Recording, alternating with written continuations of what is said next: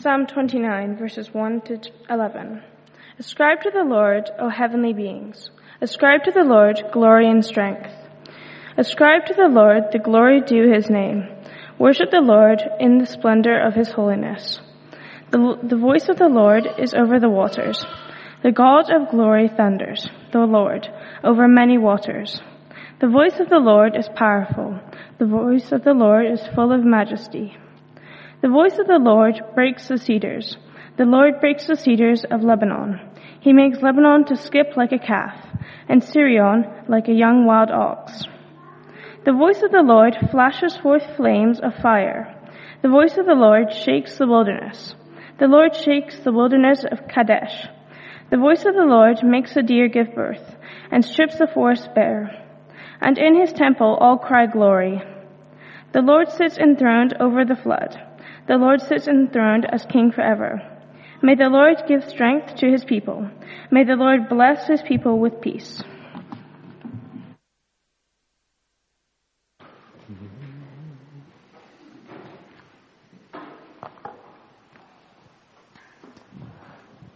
Well, good morning. Good morning. Good morning, Derek. Good morning, John. I feel compelled to say Guten Morgen this morning. Very poor translation, I'm sure, of my English into German, but there's a few German folks here with us in the congregation. It's good to have you with us. Also visitors from the Netherlands, returning students, and of course regulars here with us. I hope that you find your time with us as we look at Psalm 29 particularly encouraging. As an aside, I don't know, did anyone go last week and look up what their name meant after Kevin's analogy last week? For those of you who missed it, Kevin had been given a key ring that was full of, what shall we say, self-affirmations about his name, that he was handsome, gentle, pleasant to be around, endearing, all of these things. I looked at my name, and it comes from a Germanic name. My name's Derek, and it said that the name Derek is a good ruler of people.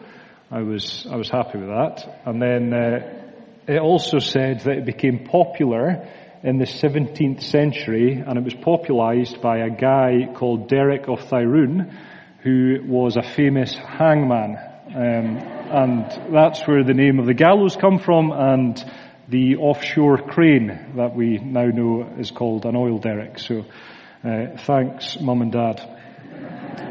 We're going to spend some time now looking at Psalm 29, but before we do that, let's just commit our time to the Lord in prayer, shall we? Heavenly Father, we thank you for the opportunity to gather together today, to gather together as people from all nations, people from all backgrounds, people from all walks of life. And we thank you that you are a God who is interested in the most minuscule detail of each and every one of our lives. And Father, as we come to consider this psalm this morning, we pray that you would be present with us as we learn from your word, as we learn more of your character, as we grow to a deeper understanding of who you are.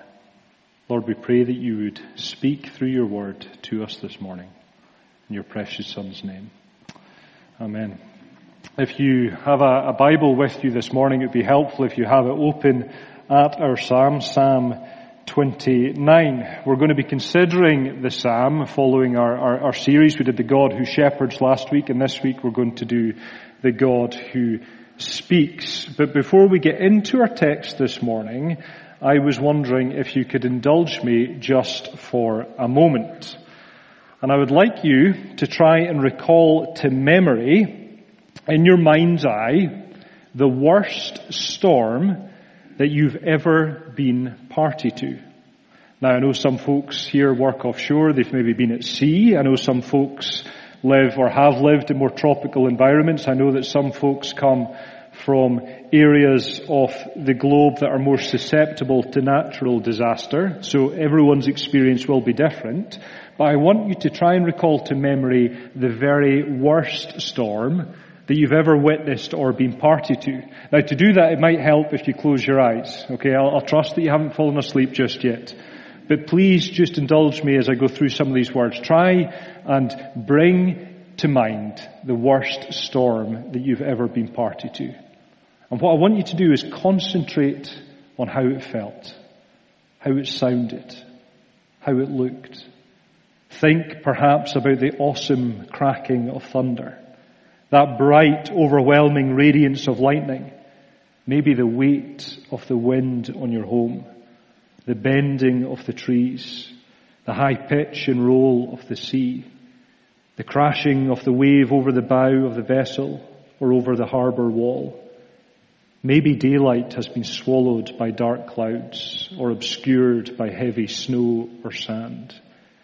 Maybe you can feel the intensity of the rain, taste the salt water or the grit of the sand.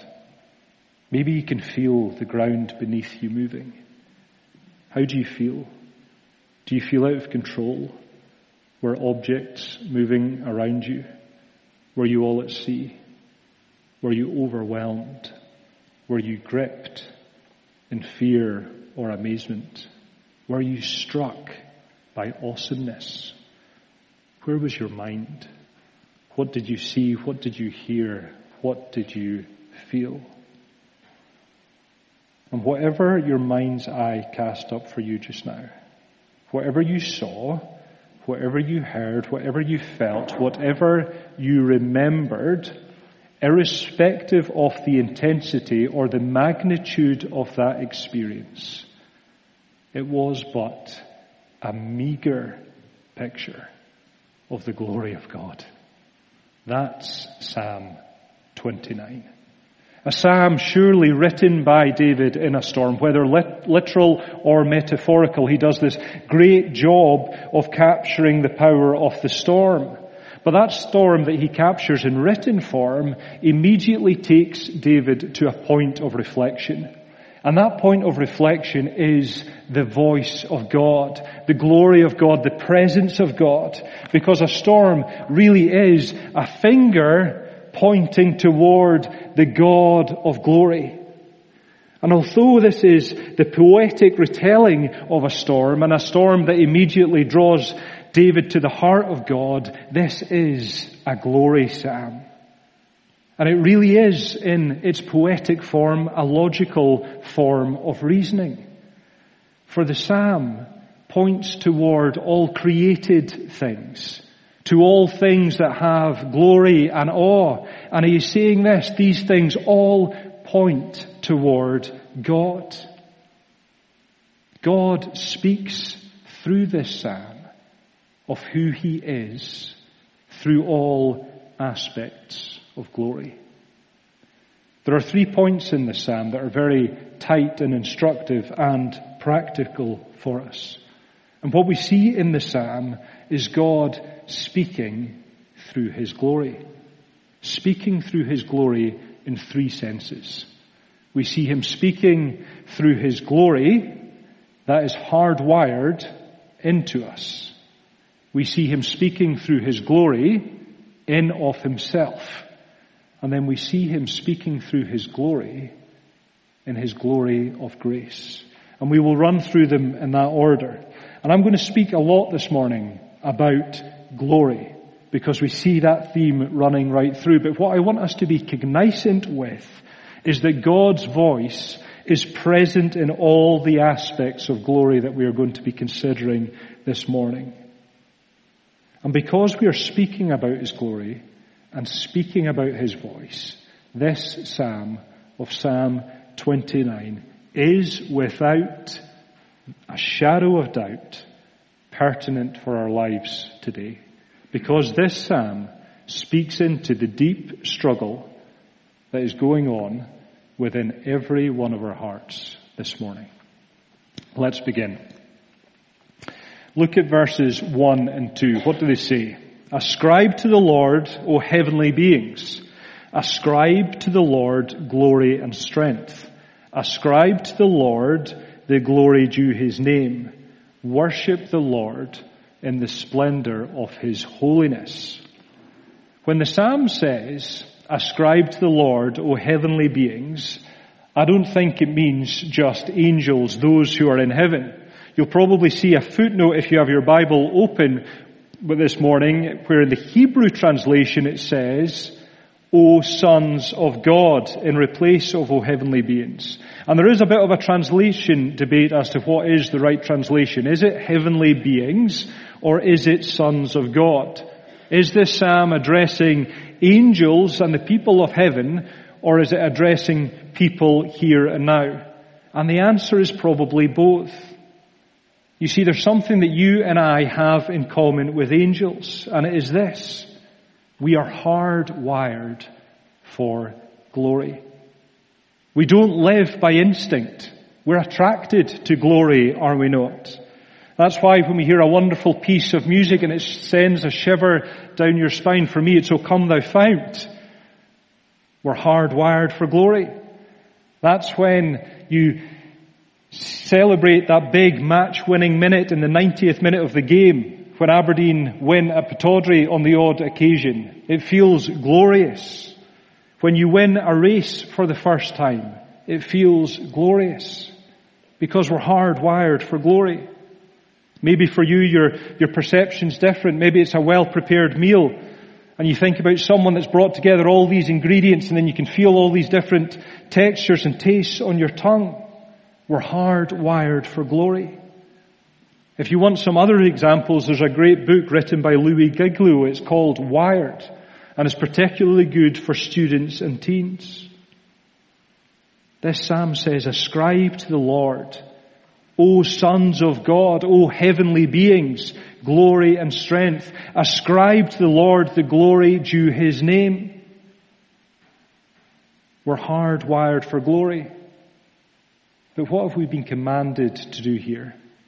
If we're hardwired for glory, if we're attracted to glory, if this is what's innate within us, why do we have to be encouraged? Why do we have to be cajoled? Why do we have to be pointed towards ascribing greatness to the Lord? Why do we have to be commanded to recognize, to worship, to live in the light of glory of God? Well, here it is. Sin has done something dangerous in our hearts. There, in our hearts, is a glory war. It's a war of glory.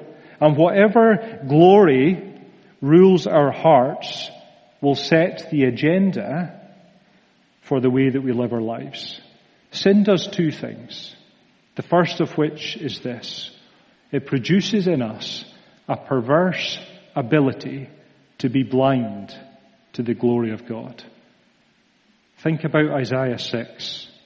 It says the world is filled with God's glory.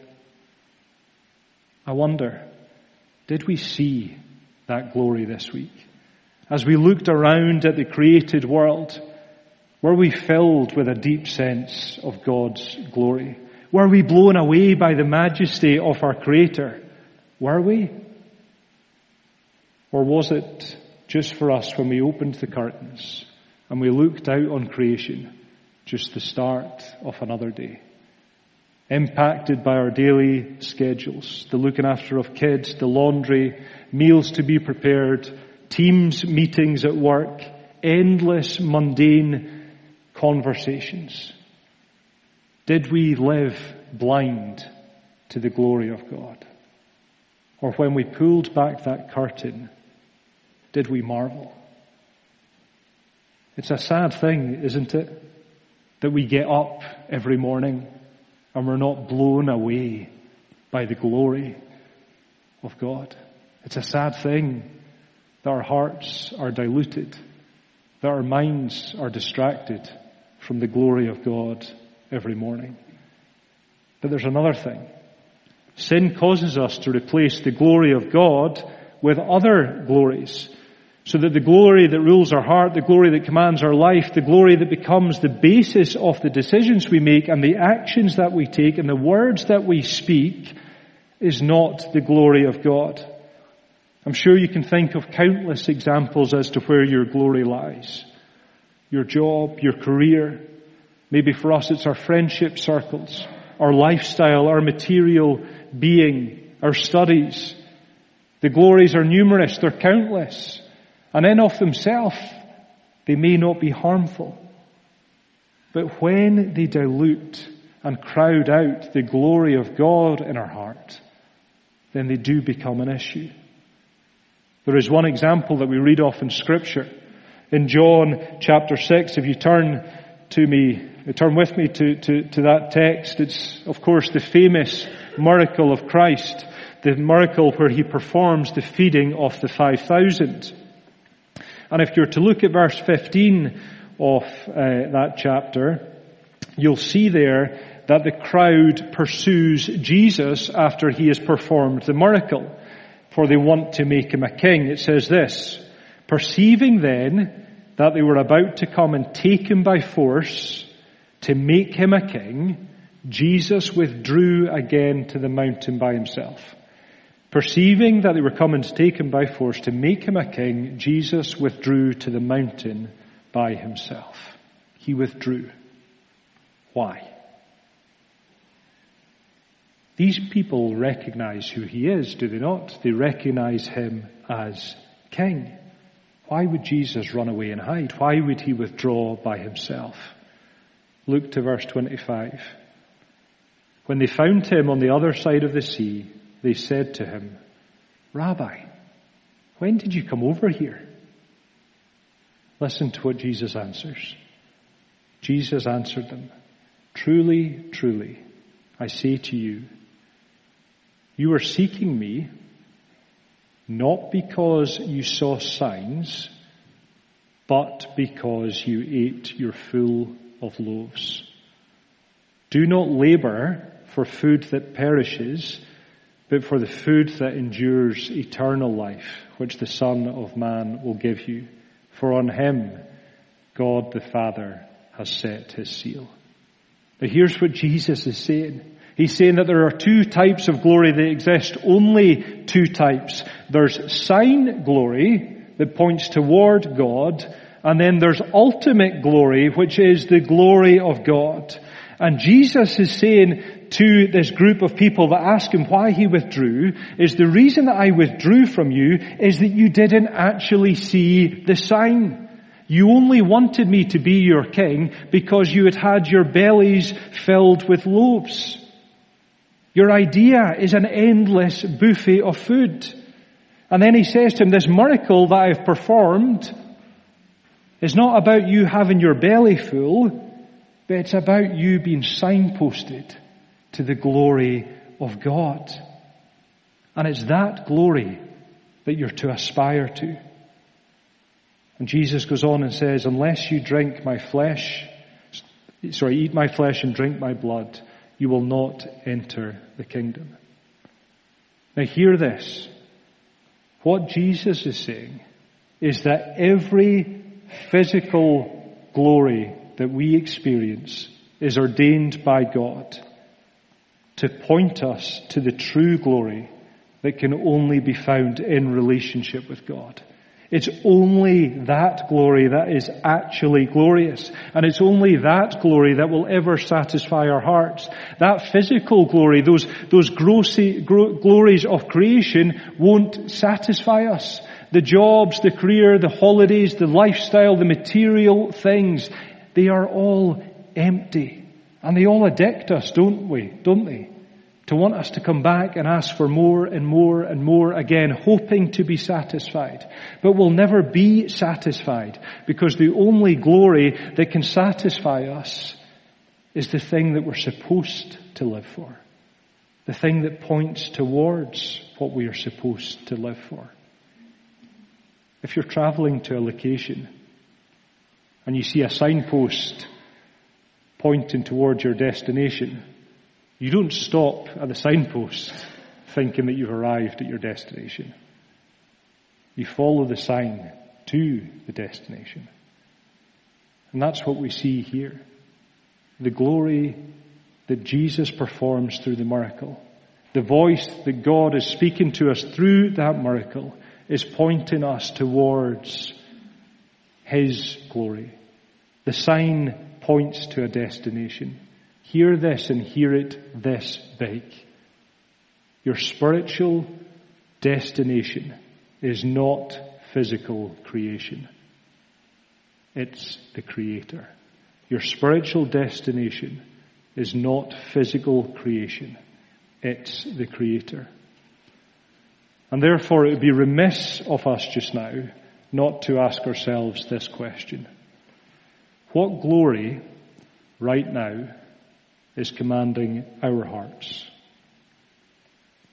We should be honest with ourselves. Is it the glory of financial success? Is it the glory of material possession? Is it the glory of affection and respect of certain people? Is it the glory of physical beauty and physical health? The glory of control, of influence, of power? You see, every one of those glories is ordained by God to be a finger pointing toward His majesty, pointing to His power, pointing to His dominion. Only God is able to satisfy that longing of our heart. And I'm sure that there are many in this room, like me, where our lives are lives at times of anxiety, where we're driven by emptiness, when we're confused and addicted to feeding our souls and our hearts with things that actually never satisfy, that are just a means to an end, but not an end in themselves. The commandment here is that we must hear God's voice, that we must put away the glory confusion that exists within our hearts.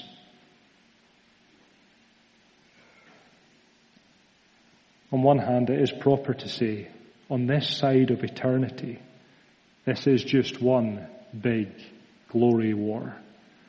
And the glory that we seek to fill our hearts with will set our agenda for life. Two types of glory. The glory of God and sign glory. Everything else that has been made, well, it exists just as a finger pointing to God. That's what we hear God speak. Back to Psalm 29. We are hardwired for glory. We're then commanded to seek to live in light of that glory, the only glory that's truly glorious, to worship God for the glory that He is. Let's have a look at verses 3 through to 10. In here are an argument that only God is truly glorious, that we'll find God to be the very definition of what is glory.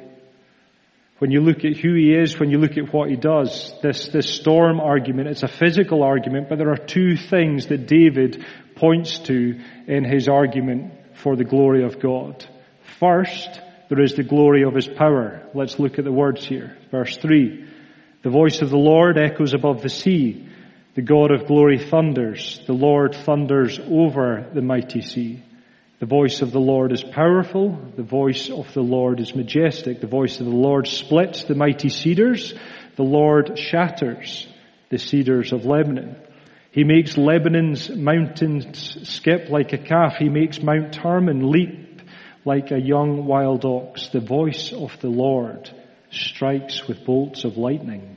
The voice of the Lord makes barren wilderness quake. The voice of the Lord shakes the wilderness of Kadesh.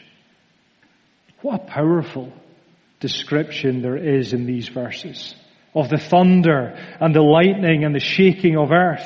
Now think of this, that all of this is attributed to the voice of the Lord. The voice of the Lord is powerful. The voice of the Lord spoke the world into being. The voice of the Lord speaks life into dead.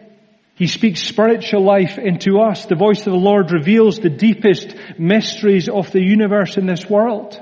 The voice of the Lord is powerful and it is glorious. And that phrase is used 7 times through this psalm. And then the word Lord, the word that had to be shortened by the Hebrew for they were too afraid to say it, says it 18 times it uses the word Lord. Now the logic is here, if God is able to command the storm, if God is able to command all that is within that storm, then He is immeasurably greater than any power in the storm itself. When you thought back to that memory of that frightening storm, were you ever afraid? That awesome display was not comparable to the power of the God who orchestrates that display. God is awesome in power. And second thing that David wants us to see through this text is that God is glorious in His rule. He says this, the voice of the Lord makes the deer give birth and strips the forest bare, and all in His temple cry, glory. The Lord sits enthroned over the flood. The Lord sits as King forever. What an amazing description, is it not? From the flood to the birth of a deer. David says, God is in intimate rulership over the world. This world hasn't just been set into a motion and it's going to just kind of tick along. No, absolutely not. This God sits as a king on His throne over the world, and the world operates according to His command. That's glory, is it not? Think about it. Think how minuscule the world is that you and I actually command. How many things actually run under your ultimate command? It's a funny question, a humbling one. Concentrate on that list. You start with a longer list and then you realize that you're not actually in command of the things that you thought you were. That list becomes smaller and smaller.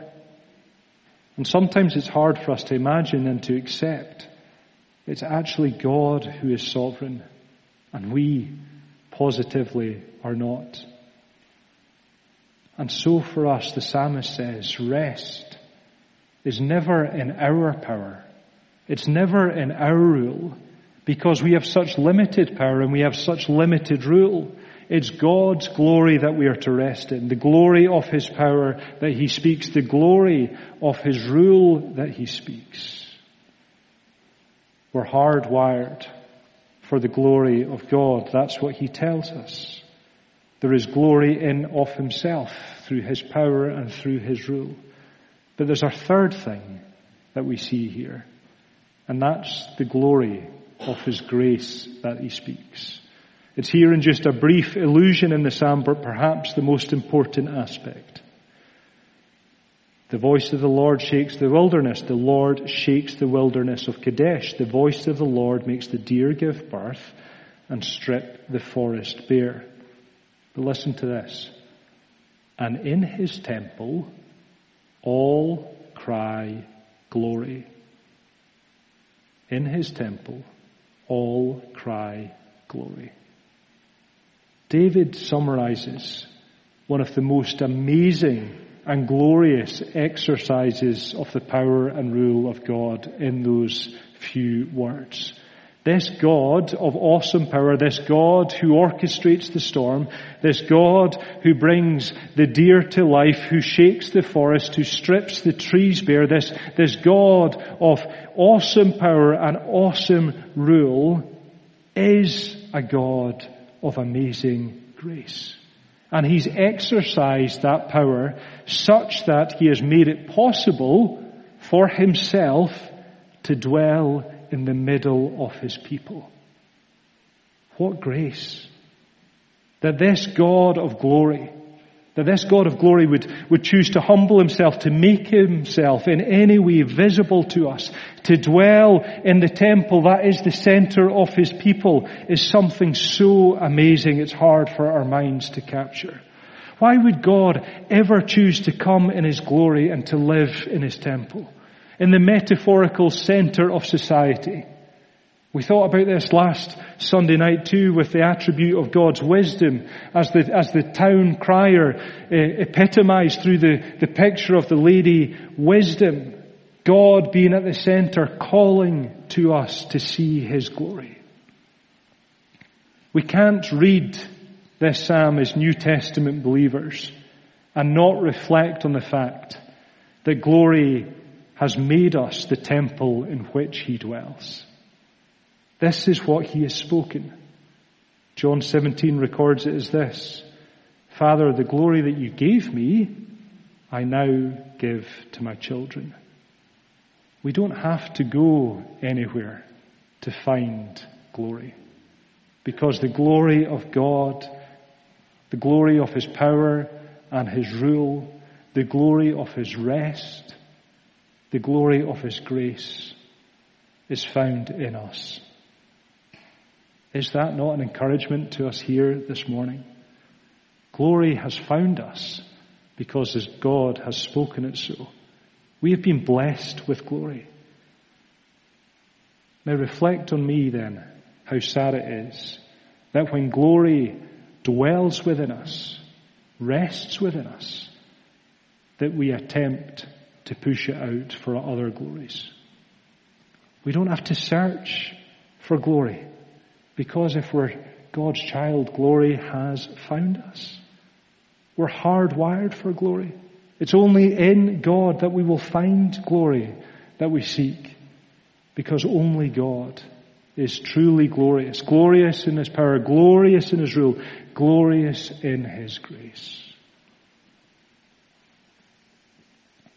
He gives us some practical instructions at the end. Look with me at verse 11. May the Lord give strength to his people. May the Lord bless his people with peace.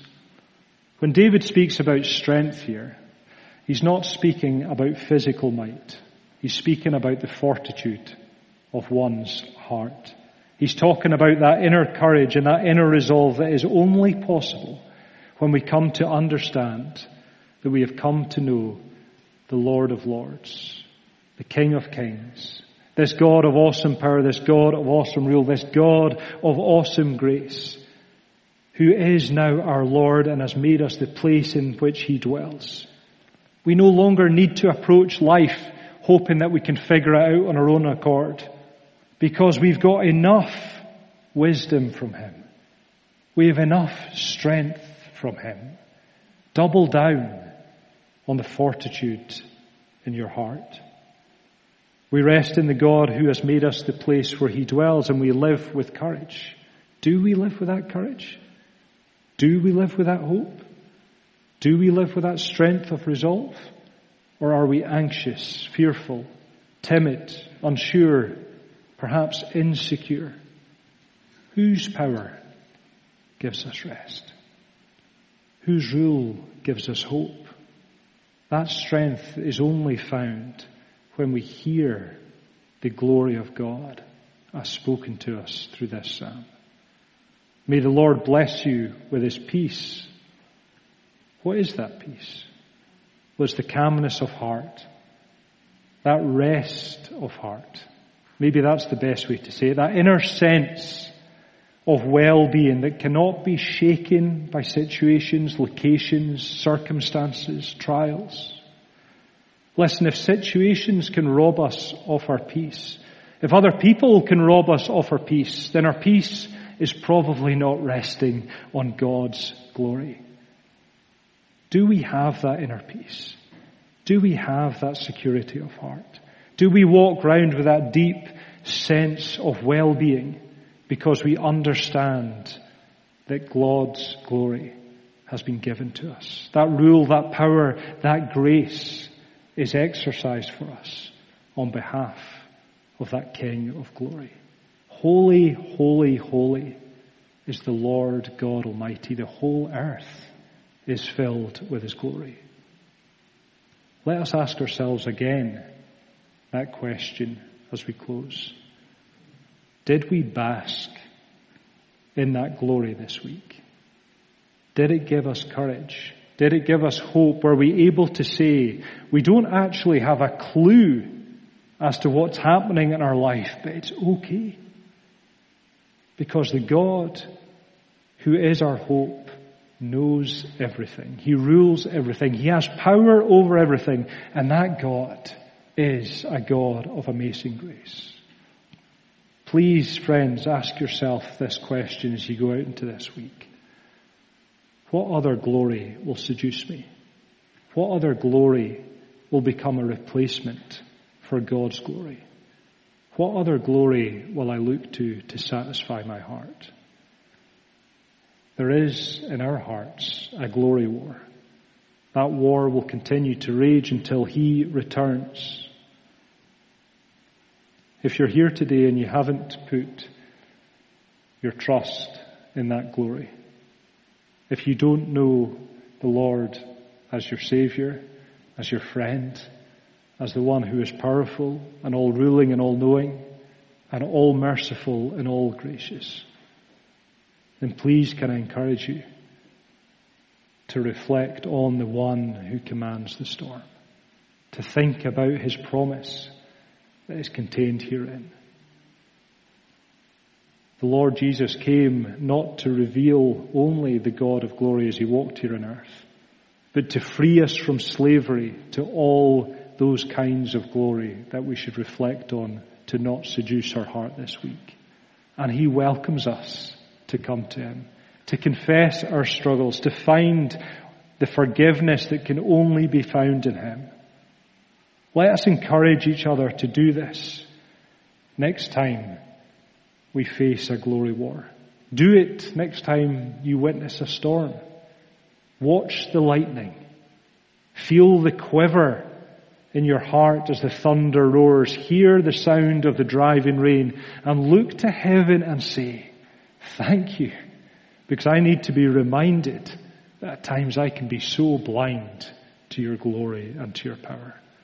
Step out into that rain and be drenched, and let you say, may I never give my heart to any glory but yours. We're hardwired for glory. God is the definition of glory, both in His power and His rule. And He has given to us glorious grace. Let us remember that this morning. Let's pray.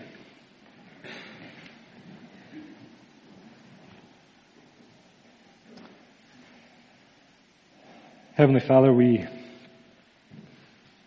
pray sincerely as we step out into this week, Lord, that our hearts would be tuned to be reminded of your glory. Father, I pray for myself that my own heart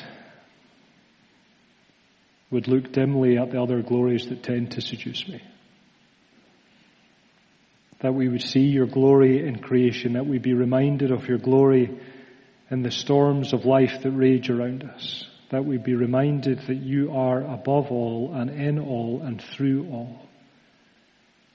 And Lord, that whilst this glory war rages, we pray that our eyes would look heavenward, that we be signposted to the God of glory, who humbled Himself to dwell within us, who offered up His Son as the very definition of grace. Lord, may we know that glory. May it be the glory that inhabits our hearts as we go out this week. In your precious Son's name. Amen.